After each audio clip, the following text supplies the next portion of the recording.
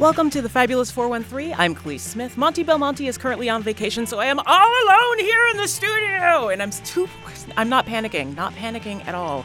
Later in the show, we'll chat with NEPM's Kari and Jerry about Nelson Stevens, an art visionary with strong ties to Springfield in more ways than one, and whose work you can currently see at the Springfield Museums.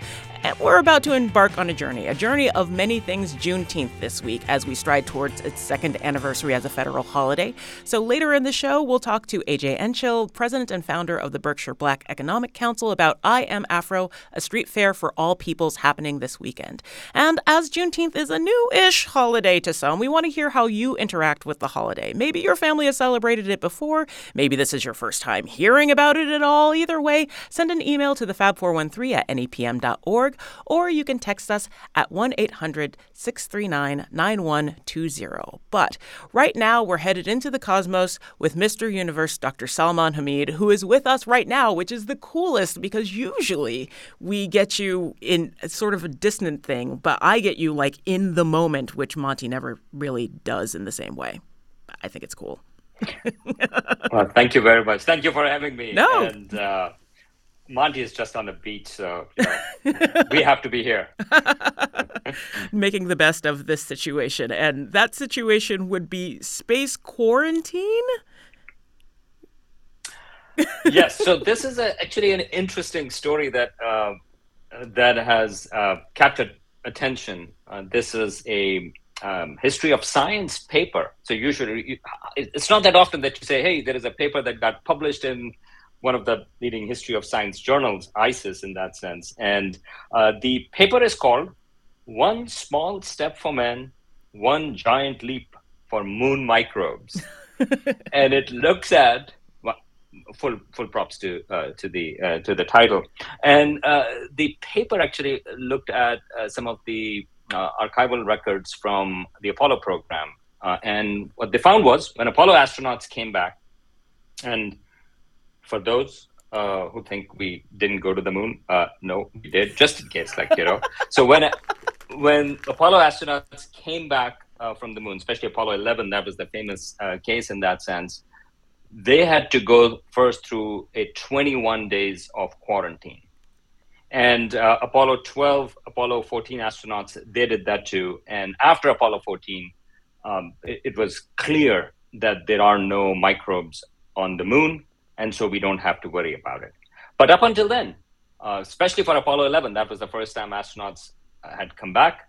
There was an elaborate program. And as you can imagine, there was a lot of theatrics involved with that, in the sense that here are the astronauts, they've come back, and yet they are in these, and you may have seen pictures of astronauts looking from behind a glass wall, a glass door. The same sort of theatrics that would make people think that the whole thing got faked.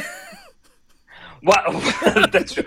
But in this particular case, so that was the mobile quarantine facility, or since NASA goes with acronyms, so MQF. And this was sort of like the... It sounds like a horrible swear.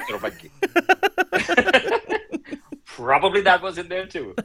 And so, and in fact, Neil Armstrong celebrated famously his 39th birthday in quarantine. So, he's been to the moon, he comes back, and he cannot even celebrate his birthday at his home. But this paper claims that it is so hard to prevent microbes from coming back, if there were microbes. So part of the thing is that, there weren't. We know that moon is sterile. Moon doesn't have microbes. So that is great.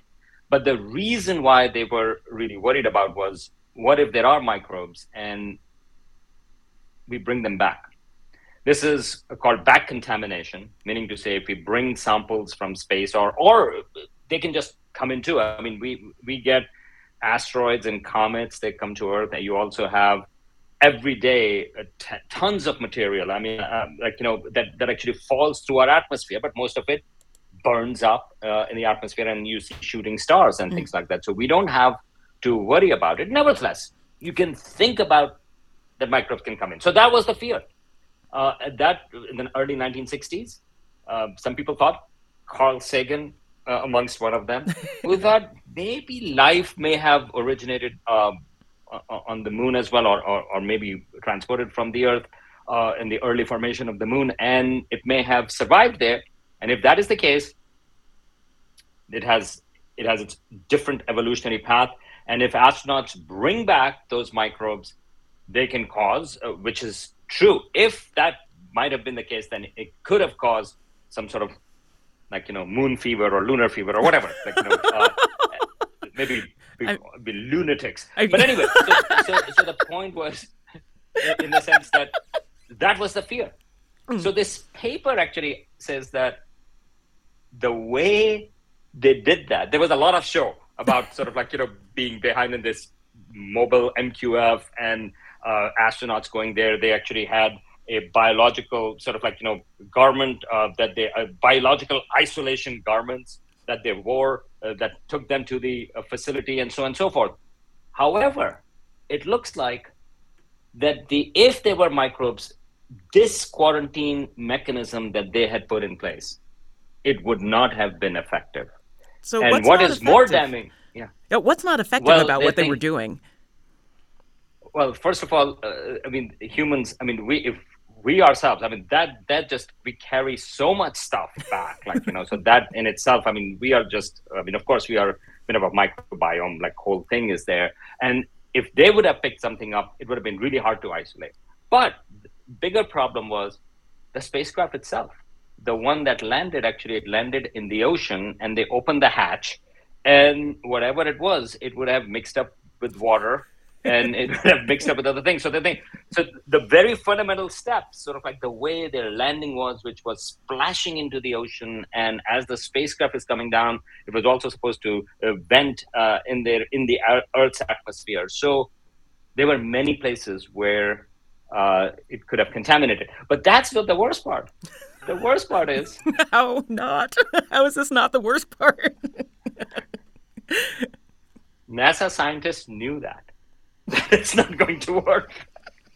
Meaning to say, that it's not an airtight system. So that's... The paper argues that that they knew, but they still went through. And there is a larger point that this paper makes, and that is about the fact that oftentimes, the contamination from the moon and existential crises, the probability was low, but the threat was existential. And what the author argues is that oftentimes in the sciences, what people do, and we are seeing that a little bit from AI stuff as well, that people tend to, although in AI, I think they go the other way. But anyway, that when, for scientists themselves, what they try to do is they tend to downplay low probability but existential crisis in favor of, we really have to worry about something which is not as threatening. So they say that the way, so there is a lesson in which sort of that how Apollo program handled contamination crisis, that we were lucky. Regarding the moon is sterile. They were, and as I mentioned, Apollo 11, 12, and 14 astronauts did that, and after that, it wasn't the case. But there are real cases that we may be facing, and that is from Mars. So Mars, we know there was water for a while on the surface of Mars, probably oceans as well. And it's quite likely that life started there even before Earth. It's possible. And there are plans. So right now there is a rover, Perseverance rover, that is roving around in a crater. Actually, it's right out of the crater, but where there was water. In fact, it recently found evidence for a high-flowing river, which is really cool, on another planet. Awesome. We actually know the way the rocks are sort of slanted, and the way the rocks have been curved. It seems like that they've been carved out by a flowing river, almost like glacial, sort of, into this crater. More than that, actually, but this river flowed into this large crater, and the crater then got filled up, and it flowed from the other side as well. And so that's why Perseverance rover picked that side to go, and it is looking for that's even more potential cool. signs for raw materials for life. But also what it is doing is it is actually taking samples and leaving them in different places And the idea behind that is that there is going to be a second part of the mission. This is expected, I think, right now around 2030, that it's a NASA and European Space Agency joint mission. It's going to go and pick up those samples and then bring it back to Earth. And as so it depends upon if we were talking about the cool, is there life on Mars? I would be saying it's very cool that we'll be bringing Martian samples to Earth, where we can use electron microscopes or microscopes and so on and so forth. We can really analyze with the top of the line, which we cannot take a laboratory up to Mars, but we can have all these laboratories here. Right here. But now that we are talking in a different context about contamination, one of the big challenges is that we make sure that it is handled in a way, it is brought in a way which doesn't bring any microbes that can cause a bit of a problem. This sounds like a thing that would definitely erupt in our post-COVID world, where we've recently had a rather large-scale pandemic that we're starting to see become endemic, that we might take this a little bit more seriously, possibly bringing pathogens back from Mars on whatever exploratory measures we were taking. Yeah, and so one other thing I should mention, and then I will give you one other example of what we can do to others. But one other example is people had thought that the influenza virus in early 20th century, 1918, that was the precedence. There was a comet that had come close, and the comet's tail apparently had gone through sort of like the Earth. And some people thought that it's plausible that that may have come from space. And in fact, even with COVID, there are some, I'm trying to pick up sort of diplomatic words, unorthodox scientists, or scientists who come up with ideas that are interesting, and you go like, okay, all right, well, that's interesting. I don't know if it's true or not, but I think I would have rather had comet fever than the flu. That sounds way more fun. But this the flu is pretty terrible. His name is Vikramasinghe. He argued actually that he had worked with another famous astronomer, Fred Hoyle, and they believe that there are microbes out in space, and so life probably got seeded from space as well, and so they continue to believe in that. And Vikramasinghe had claimed that the COVID may have come from space, and so again, because there is material that falls onto the Earth's atmosphere, about 100 tons of material every day. And so he said, well, it could have been, again, there was a difference. It could have come from there, although he went a little bit further and said that it did come from there.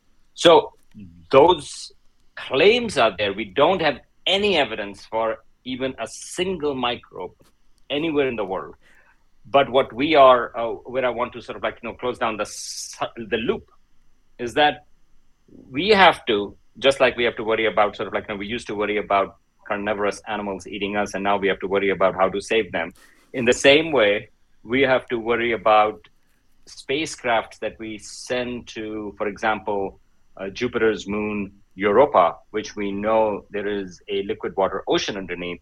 And there were concerns about it, like Galileo mission in the 1990s, which extended up to early 2000s, when it was ending the mission, that we did not want to just run out of fuel and then accidentally crash into one of the moons of Jupiter, even Io, which is mostly volcanic, because we know that life can actually thrive even near volcanic vents here on Earth.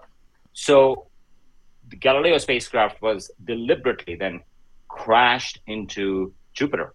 And recently, Cassini spacecraft, which was orbiting Saturn, and it has its moon Enceladus, which also has liquid water ocean that has plumes that coming out. James Webb Space Telescope recently took a picture of its plumes.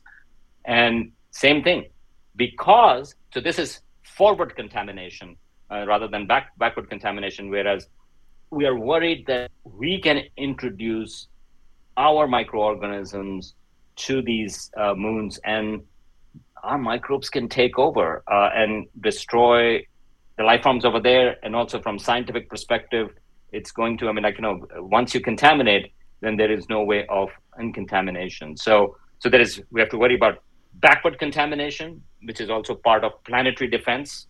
It sounds a little more sort of like, gung-ho planetary defense. But we worry about back contamination, and we also worry about forward contamination because we know microbes, some of the microbes can survive harsh conditions of space and can travel.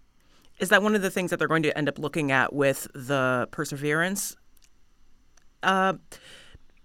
exploration too, with all of these samples that it's setting out in the crater to see whether or not our microbes are also interacting with anything that might be there? Well, I don't know. I mean, I think it will be a huge discovery if we do find a microbe, Martian microbe. I mean, first of all, that would be enormous. There is a bigger likelihood that we may find forms of past life. That life existed when there was water, and now there are just these fossils or remains or whatever. And we are talking about microbes, so not like skeletons and things like that, but just like microbial fossils. But what if it was skeletons? Well, and some people do believe that. That would be really interesting. Halloween on Mars. But here is the thing.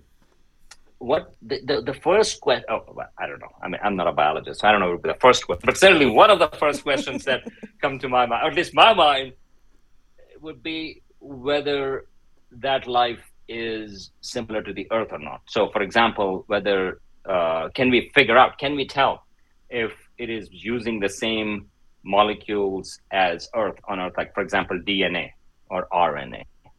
Now, if it is similar to Earth, there is a possibility that life may have started on either Earth or Mars, and we may have exchanged materials.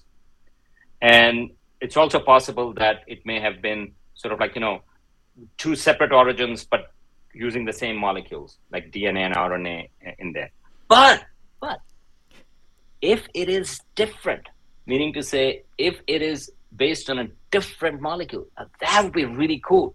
Here we are, two neighboring planets, so that would mean that life can use many different pathways and of the chemicals that it uses, and that would be a really cool discovery. So no matter what we find, that would be really cool. I mean, of course, if we don't find anything, that would be a little sadness associated with that. But I hope we do find life, and I hope it doesn't kill us. I hope that it doesn't kill us either.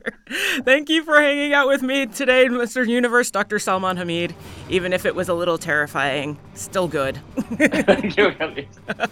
Later this hour, AJ Enchil of the Berkshire Black Economic Council is going to join us talking about bringing Juneteenth festivities to North Adams this weekend. And up next, NEPM's Karian Jerry and I will talk about community art and Nelson Stevens' part in bringing that to Springfield. You're listening to The Fabulous 413 on NEPM.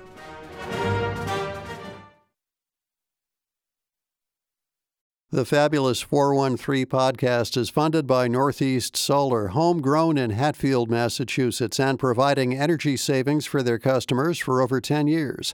Learn more at northeast-solar.com.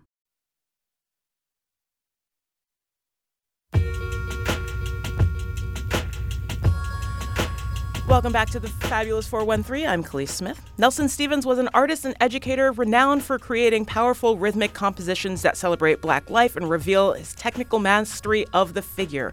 From 1972 through 2003, while teaching at the University of Massachusetts Amherst, Stevens lived in Springfield. In the early 1970s, he initiated a groundbreaking public art project that resulted in the creation of over 30 murals throughout the city, most of which have been lost.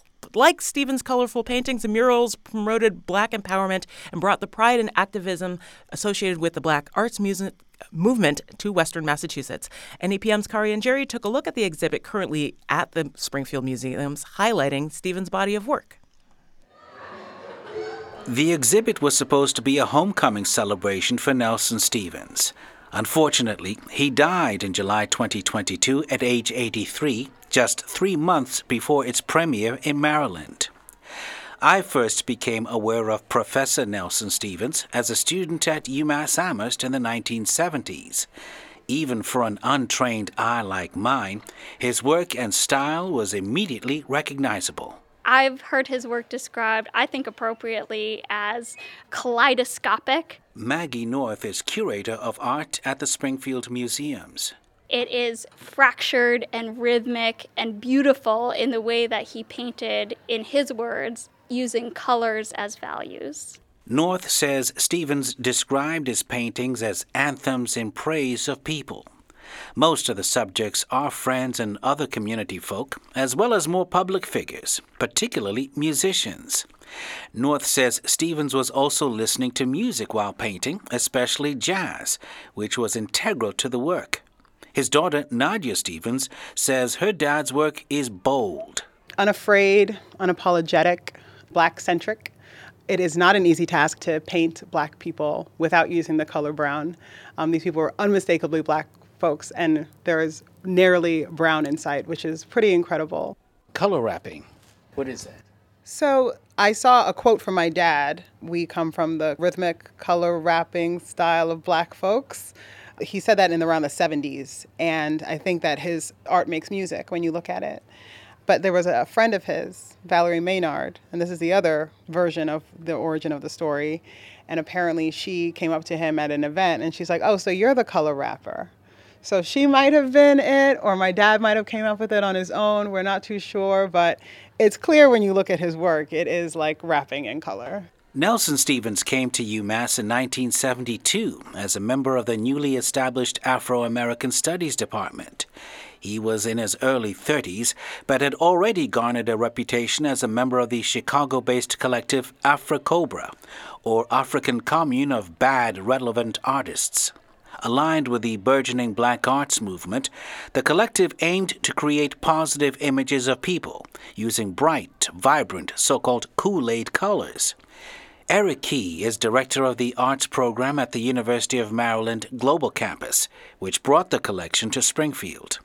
Key says Stevens always had a statement in his work.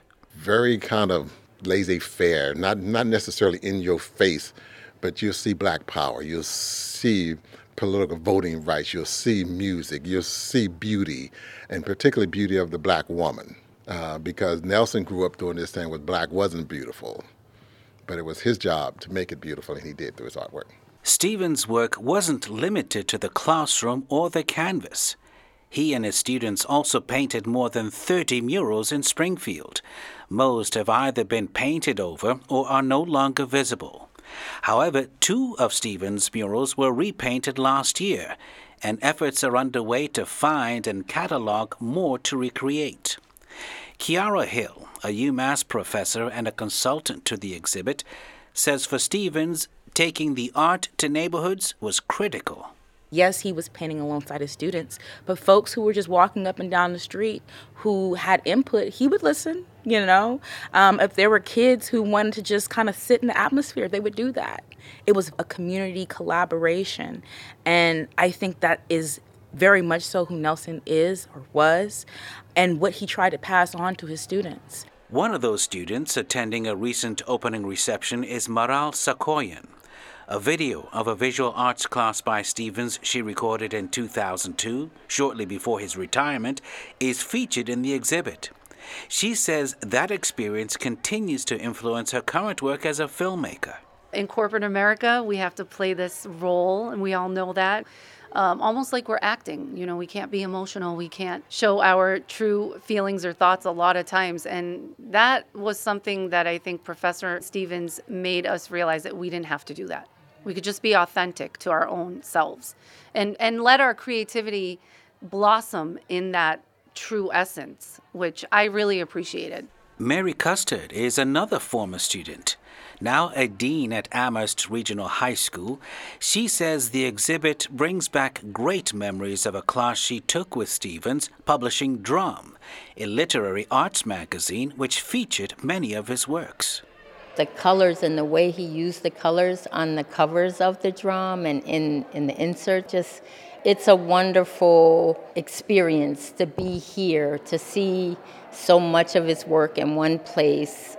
It's bittersweet because he passed before we could do this with him, but we do it in his honor now. Indeed, recognition and subsequent compensation for Stevens' work has been late in coming. His daughter Nadia says it wasn't until the last 5 years of his life that his work began to be shown at some of the art world's most prestigious venues, including the Tate Modern in London, the Venice Biennale, and Art Basel in Miami. When we were at the Broad in LA in, I think it was September of 2019, I said, how do you feel about this? I did my own little interview with him. And he said, ambivalent. And I think it's just because this recognition should have come a long time ago. And I asked him what he attributed his newfound recognition to, and he said it was the Black Lives Matter movement. So the same way the civil rights movement birthed the Black arts movement, Black Lives Matter created a resurgence in the appreciation of African American art. In 2021, Springfield honored its one-time resident by designating June 12th as Nelson Stevens Day. The Springfield Museums says it will continue to honor Stevens this year with events throughout the summer. The exhibit, Color Wrapping, continues until September 3rd. For New England Public Media, I'm Kari Njiri. And here to chat more about Nelson Stevens and his work is NEPM's own Kari Njiri. Thank you for coming in on Nelson Stevens Day to talk about Nelson Stevens, who you knew, which I am genuinely jealous of because this man sounds A, larger than life, and B, like just an all-encompassing character you kind of want to be near. Was that true? Yeah, well, that was kind of true. And thank you for having me. It feels kind of strange to be on the other side. Actually, I wanted to ask you. I said, I heard rumors that Bill Murray was dating Khalees until I realized different person, different singer, different spelling. Yes, but nevertheless, getting back to Nelson. Yes, I did know him as a student, and then, of course, after over the years, even had the fortune of attending his wedding reception and visiting his home here in Springfield in the McKnight section. He was one of the coolest people I've ever had the opportunity to meet. Just the way he moved through space, his walk. He had a certain sense of style and grace. And when I say cool, I think of the late sportscaster Stuart Scott, who said, as cool as the other side of the pillow. There we go. He was that cool. And he had this mellifluous voice, and funny, too. And we connected really through music as well. I felt really privileged to have known him. Music is a giant part of his entire catalog. Not his whole catalog, but there's like those triptychs that he's done on tours, but jazz, or where jazz is like a centerpiece, and his many pieces on Stevie Wonder. Mm-hmm. Quite a few on Stevie. Quite a few on Stevie. At the reception, I remember his daughter telling a particular story about meeting Stevie, and it was lovely. I cannot paraphrase well. That was a while ago. But when we talk more about like the intersection of music and his work and his connections with people, perhaps. Well, it's known that he painted while listening to music, particularly jazz, and I think John Coltrane was a big part of that repertoire that he listened to.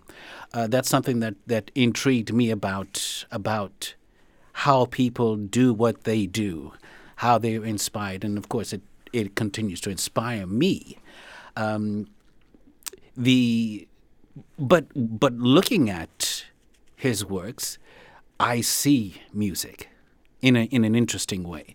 Not just the images of artists like Stevie Wonder and Bob Marley and Coltrane, but the movements, the strokes, the brush strokes that one sees in his work. It's like rhythms, and to me, it's very musical.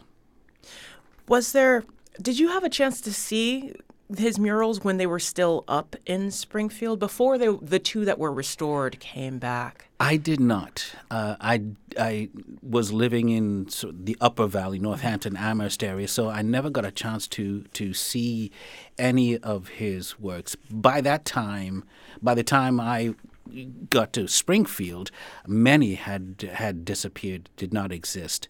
But I'm heartened by the fact that there are efforts underway to find as well as catalog the murals. And we have one of his students who is still working to help discover some of them.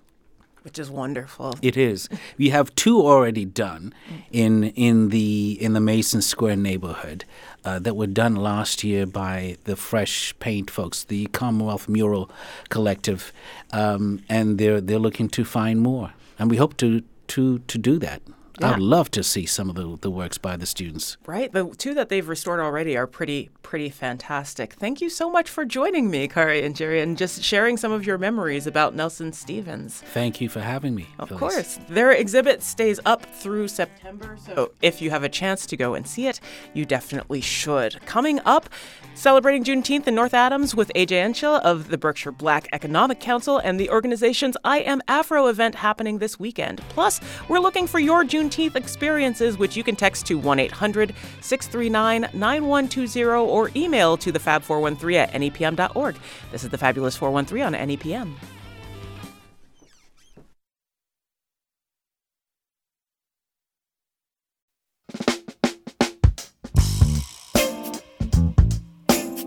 This Saturday, the Berkshire Black Economic Council and the First Congregational Church of North Adams join to bring us I Am Afro, a street fair for all the people. It's a free Juneteenth celebration on June 17th, 2023 from 11 a.m. to 5 p.m. And I am joined by AJ Enschel, President and Director of the Berkshire Black Economic Council. AJ is a native of Pittsfield and since 2017 has performed constituent services and community outreach as a district aide for State Senator Adam Hines, who's also formerly the board co-chair for Multicultural Bridge. AJ is a past board member of so many Berkshire community programs, including Berkshire Community Action Council, the C4 Arts Initiative, and the Berkshire County branch of the NAACP. He was named Berkshire 25 by Berkshire Magazine, and the Healy-Driscoll Transition Policy Committee appointed AJ to serve as a co-chair for the Jobs and Flourishing Economics Transition Committee, and has since been appointed to serve on the Governor's Advisory Committee on Black Empowerment for the Commonwealth of Massachusetts. That's so many things. I feel like I am not doing enough just reading bits of your CV. But thank you so much for joining me.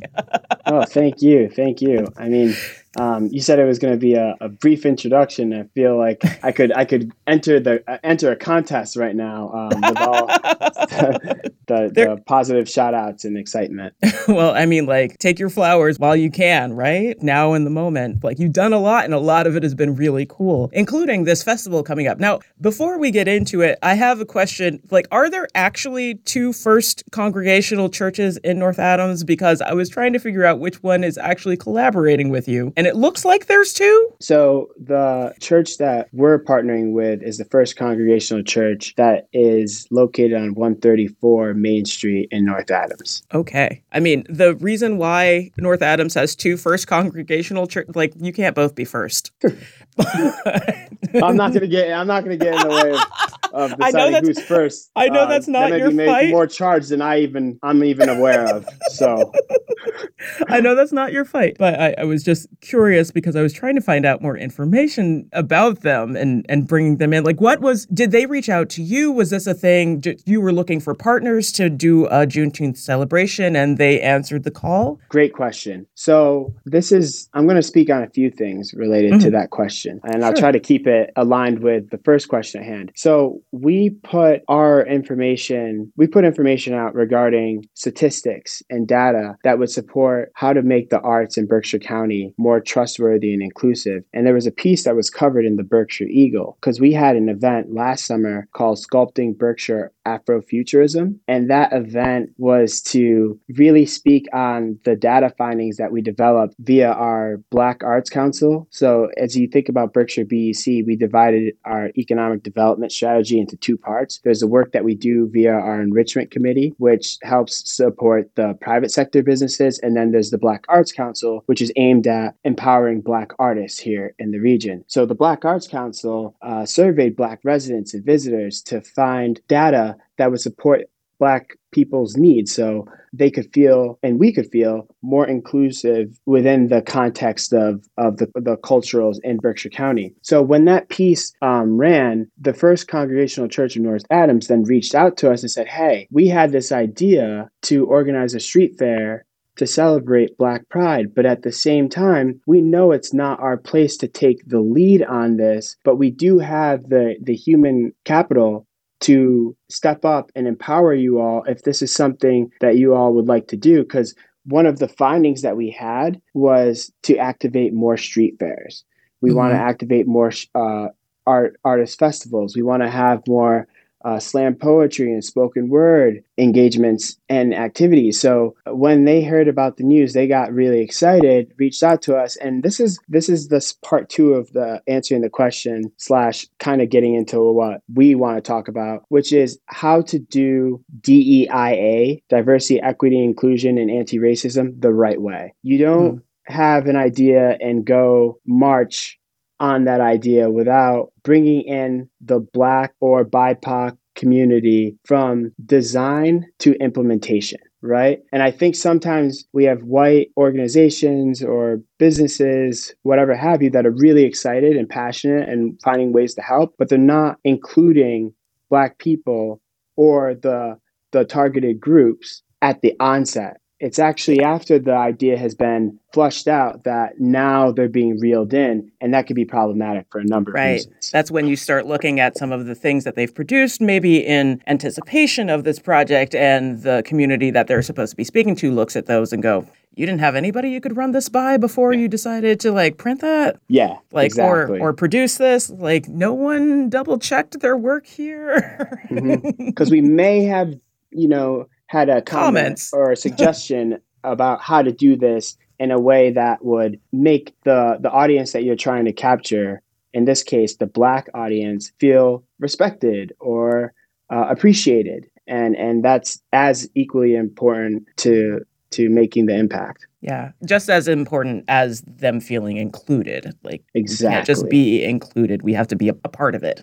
You got it. So does this feel different throwing this street fair and throwing this event now that Juneteenth is an actual federal holiday? So there's something special about it. It's relatively new that we've had this holiday signed into federal law. I mean, it's only been 2021. Here it is, 2023. Whole second anniversary of it being a federal holiday. But we've also been celebrating this in our country as Black people for a century, right? If not two, but more publicly in certain settings, right? So this is it's really special for us to be able to do this at this time, because Berkshire County, I think the numbers being that we're only about 8% of Berkshire County population. So to have Black people celebrated in this way and at this time is so necessary. For sure. I'm speaking with AJ Enschel, President and Director of Berkshire Black Economic Council. I know you're reaching out to Black businesses in the area to get them to table and just come and show out. Has there been excitement amongst Black businesses in the Berkshires about doing this particular event? Absolutely. We're getting calls, we're getting emails, we're getting outreach through social media. How can I join? How can I participate? There's a lot of enthusiasm, and rightfully so. It's a time to increase the visibility of our local Black vendors and to highlight their stories and get them in front of the other community members who will be looking to procure goods and services from Black businesses because of their quality, but also in the name of economic justice. We got people just amped up about this weekend, and we're just glad to be hosting it. Is there a certain vibe you wanted to bring with this street fair to North Adams in particular? The vibe we want is authenticity. We want to highlight the Black experience as a collective, right? We're not a monolith. We are people who have different lived experiences and socioeconomic status, but we all share Black joy, but also the impact of racism and having to tackle and take on racism with anti-racism day in, day out. And so, yes, to answer your question, yes. Is there any particular aspect of this festival that you're really, really excited about? And perhaps as a part B to this question, something that's happening that you think people might miss, but they should probably pay attention to? Really, there's a number of activities that will be going down on this day. We're going to have face painting for kids. We're going to have vendor food trucks. There will be live performances. There will be a live interview. There will be lawn games. days. It's loaded with fun, good food, music, and you can come at any part of the day and enjoy the activities and gain the educational components about the importance of Juneteenth by showing up and participating. I think some people know about the street fair. What we also want people to know is that after the street fair at Mass Mocha, there will be a live concert featuring Rach, Pittsfield's local legend, and Jasmine Janae. That'll begin at 7 o'clock. You can find those on Mass Mocha's website. If you're browsing our website, berkshirebec.org, on our programming page, you can also find a link there. And the early bird tickets are still available if you buy them prior to June 17th. Which is awesome. It's just awesome. Do you feel like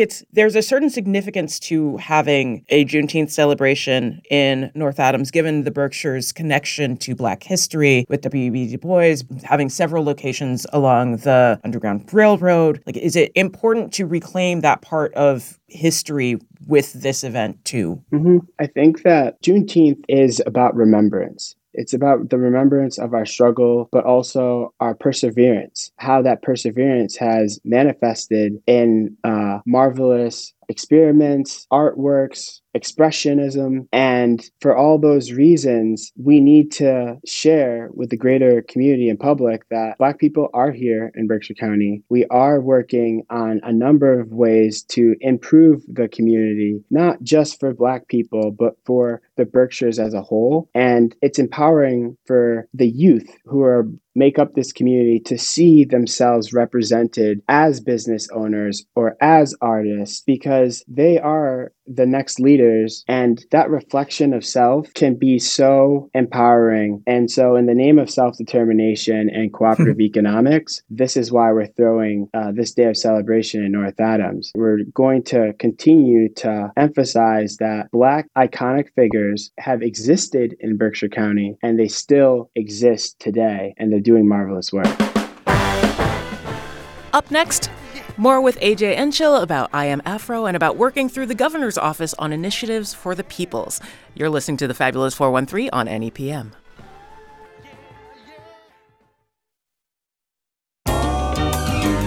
I'm speaking with AJ Enchil, President and Director of Berkshire Black Economic Council. Segue a little bit and ask you about a couple of things in your ginormous CV. Like, one of the benefits of my job is that I truly get to speak to some, just amazing brown people, and I love it. But how has it been working for the Healy Driscoll administration? You're currently on the advisory committee on Black empowerment for the Commonwealth of Massachusetts. But yeah, how has that been? It is such an honor. It's a tremendous honor to be I call myself AJ from the block, right? I literally grew up in downtown Pittsfield.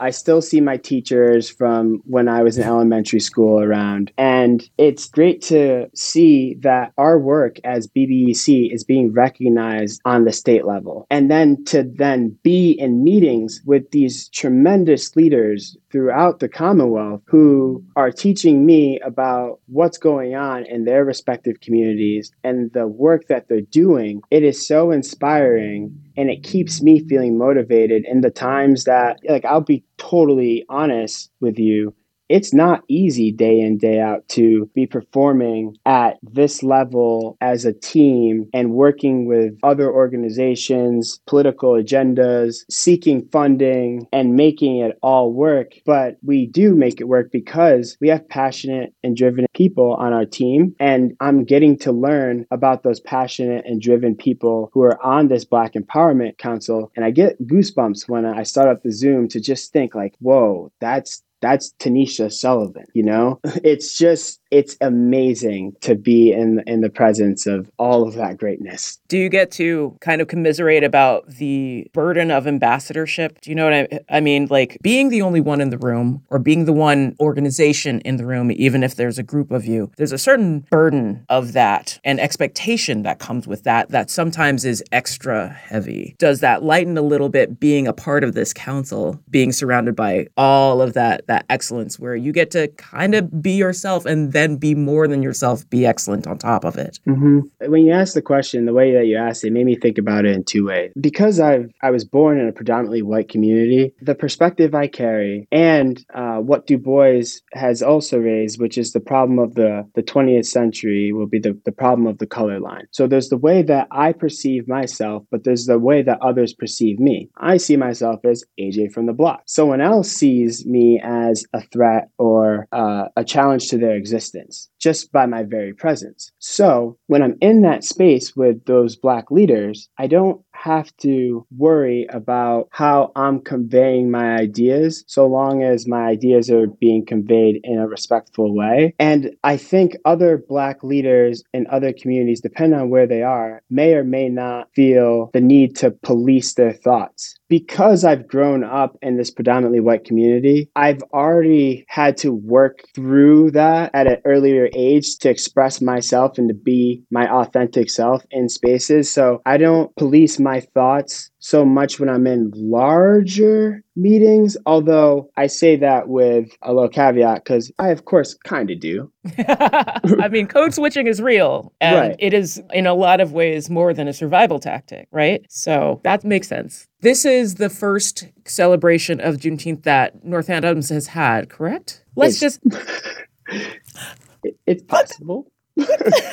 But I would imagine it's happened in other ways. So I don't want to be dismissive of what others have probably worked very hard on. Let's say it's almost certainly the first of the 21st century. Of 2023. There we go.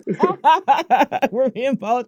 So it's the first that your organization is throwing. Yes. There we go. That's a story we're sticking with. Well, it's a fine story. Are there things that you weren't able to do this year that you were looking forward to bringing next year? I'm assuming that this is maybe going to become an annual thing, or maybe it'll evolve into something different. Who knows? Who knows? I really think that what next year will become, we will begin to learn after June 17th, because we're going to meet some people who would have just heard about this in the week leading up, who we haven't had correspondence with, but they're going to show up because they want to be there and to support this initiative. And who knows where that relationship will go and what will transpire and how the ideating with these new relationships and new connections we have will transpire to something even greater, because now we're collaborating with more. I think my last question is it too late for someone to set up a remedial spades table so that I don't embarrass myself at further cookouts because I'm tired of it? You mean with how?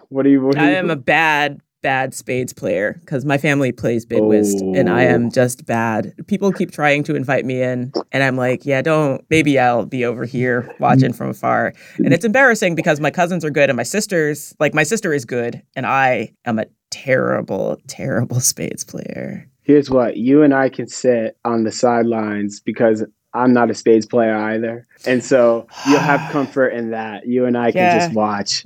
Just start an organization or you and I can just stir the pot and just be like, start looking and giving people false advice. We'll be on opposite teams so that everybody gets a handicap. Yep. Yeah, exactly. A leveled playing field.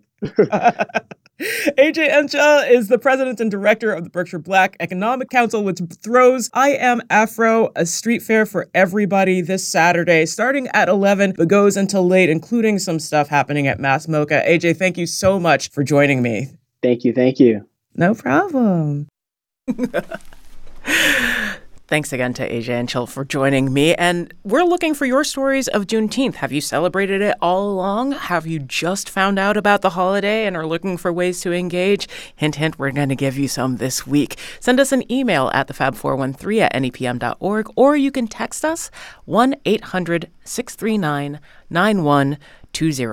Tomorrow on the show, a whole lot of history going on. We'll have Tammy Dinaz Mumbet to join us to talk about her upcoming performance at Historic Deerfield, and local historian Erica Slocum will chat with us not just about her Black Holyoke Oral History Project, but also the Juneteenth celebration happening at the Wisteria Hearst Museum next Monday on actual Juneteenth. That's a week from today, people. Plus, we will meet the new market director for the Belchertown Farmers and Artisans Market, Katie Bobbins.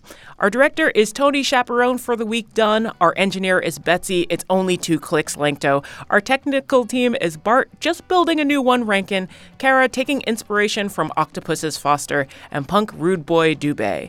Many musical thanks to Spouse Happy Valley Guitar Orchestra, Brand New Heavies, Willie Hutch, Donald Byrd, Homebody, The Brass, and John Williams. I'm Khalees Smith. Monty Belmonte is at the beach, and we all envy him, but we'll see you tomorrow on the Fabulous 413.